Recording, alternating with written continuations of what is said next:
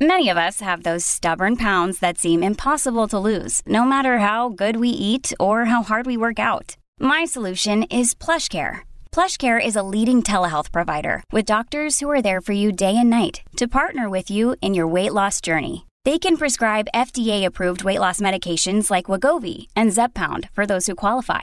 Plus, they accept most insurance plans. To get started, visit plushcare.com/weightloss. That's plushcare.com/weightloss. Let's get ready to rumble!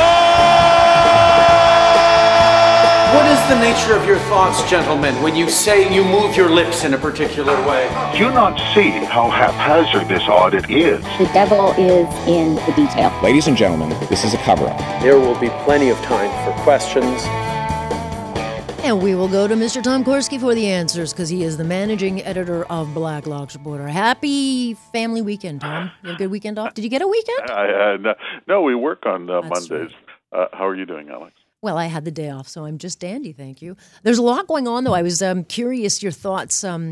Obviously, getting the ruling on Friday, and kind of coincides with one of your stories, because during the comments of after the fact, the Prime Minister, I went on this weird tangent kind of talking about we had a better pandemic than everyone else. And he just freewheeled on all these great things they did during the pandemic. And I don't know what it was based on.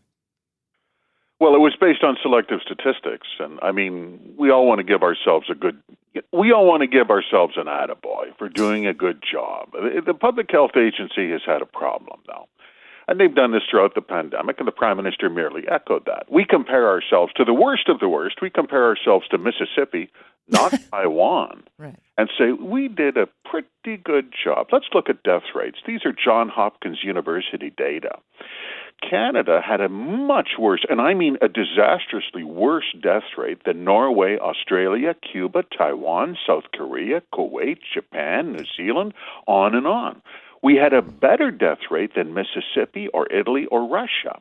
So I guess, relatively speaking, you can say that we did a pretty good job, but we're not really reaching for the stars, are we, Alex? And I don't think they give a medal for people who finish seventh in the race, and that's where we are. But if you repeat it enough and say it louder, eventually it will become a thing, right? In the great words of Catherine McKenna. Very true. Very true. Meanwhile, I think this is interesting. So Cabinet is demanding that MPs take an oath of secrecy as one of the conditions of seeing the terms of our $5 billion contracts with vaccine manufacturers. So this is part of a Commons Public Accounts Committee, and I don't know if this is a thing, but since when do MPs who work for us have to be secretive about vaccine contracts that we paid for? Never. Never has members of a committee been asked to sign a legal term, a non-disclosure agreement, essentially an oath of secrecy, which means that if I let this break, if I tell this to my spouse, or somehow it leaks out, I could be held for civil damages. It's unprecedented. MPs' heads exploded. They said, essentially, in politer language, that, and just barely, the hell with that. You're going to tell us what's going on. We've often said, Alex, whatever relationship people have with their individual MP in their home riding, your MP is the only friend you have. Don't fool yourself.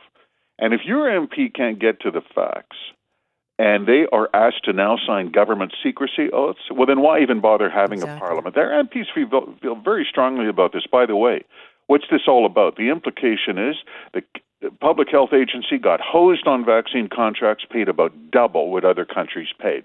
No wonder they don't want to release the contracts. Yeah, especially when we're throwing out a lot of those vaccines. I don't know anybody, Tom, who's taken their 8th and 9th shot. I just don't. I mean, I remember reading a report at one point, they got enough for every Canadian to have 5 or 6 shots. And it's like, when did this become a thing? It just became like a normalized thing. First it was 2 shots, then it became 2 shots plus 80 boosters. Yeah, no, absolutely. And the takeaway, even long after the pandemic is over, and it will end, here you have this precedent now. You will have all future governments say, you know what, if you want to scrutinize our misspending, we're going to make you sign an oath and meet in a closed room. And then maybe if you're a good boy, we'll let you see the contracts. So much for, well, how many times have we said it? Parliament Hill is a place where transparency goes to die. Yeah, so is this a thing then? Is it like, have they agreed to this? Absolutely not. They're fighting a tooth and nail, and the Liberals don't have the votes.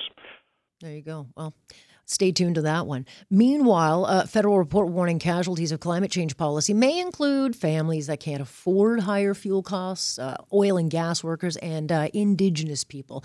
Absolutely no evidence was put forward by the federal agencies on what the consequences would be. But I guess they've just calculated that those three groups are good to go. After 8 years. Yeah. 8 years in. 8 years of the climate change program, and only now are the chickens coming home to roost. And what do those chickens say? Well, they say that someone is going to pay. Someone is going to pay by losing their job. Someone is going to pay more for home heating. Someone is going to lose their standard of living, because you're talking about transforming an industrial economy. Why is that a mystery or a secret? Well, it has been up until now. Now, for the first time, we begin to see it in these government reports. The wording on this is truly dreadful, but it's worth stating, because otherwise people wouldn't believe it. Exactly what you just said. This is after Cabinet budgeted $500 million to come up with green regulations. What did they say? I'm quoting, "There's no evidence that beneficial and adverse economic and social impacts of mitigation measures are being measured or estimated for population groups." What does that mean? They don't know. They don't know how this is going to affect young families, widows, people who heat with heating oil. They don't know how this is going to affect pipe fitters at the refinery.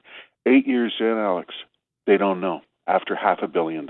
Yeah, and if you challenge it, then they'll just say, well, you're just, it's a conspiracy theory. You're a denier. It's a disinformation. Yeah, right? Absolutely. You know, the criticism has been made of the climate program, and there's something to it. It has a cult-like quality. You just have to believe.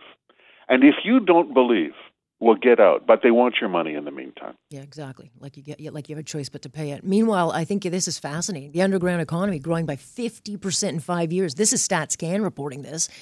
So we got billions and billions of undeclared transactions, and maybe that's because people can't afford anything anymore, Tom. So they just say, "I'll just do a deal under the table."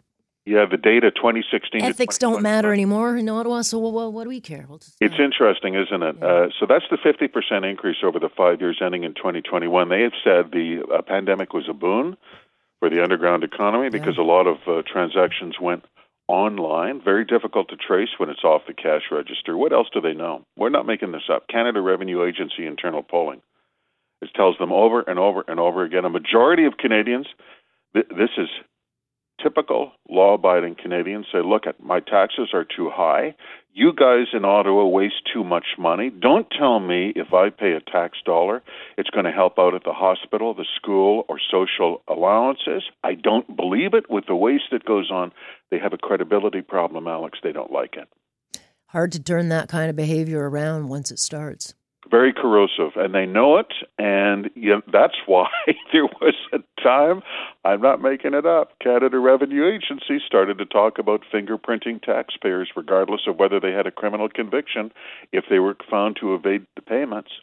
Could you imagine? Yes, I can imagine, so don't put it out there. Can you imagine? Yes, I can. Going around fingerprinting? I can. Yeah, that was the plan. Microchipping and fingerprinting. These are things that could happen, so I don't joke around about them. All right, Tom. You have more, but I'm out of time. We'll talk again Thursday. Thank you, Alex. That is Tom Korski, who is with Blacklock's Reporter, getting to the dirt. But man, oh man, just fascinating.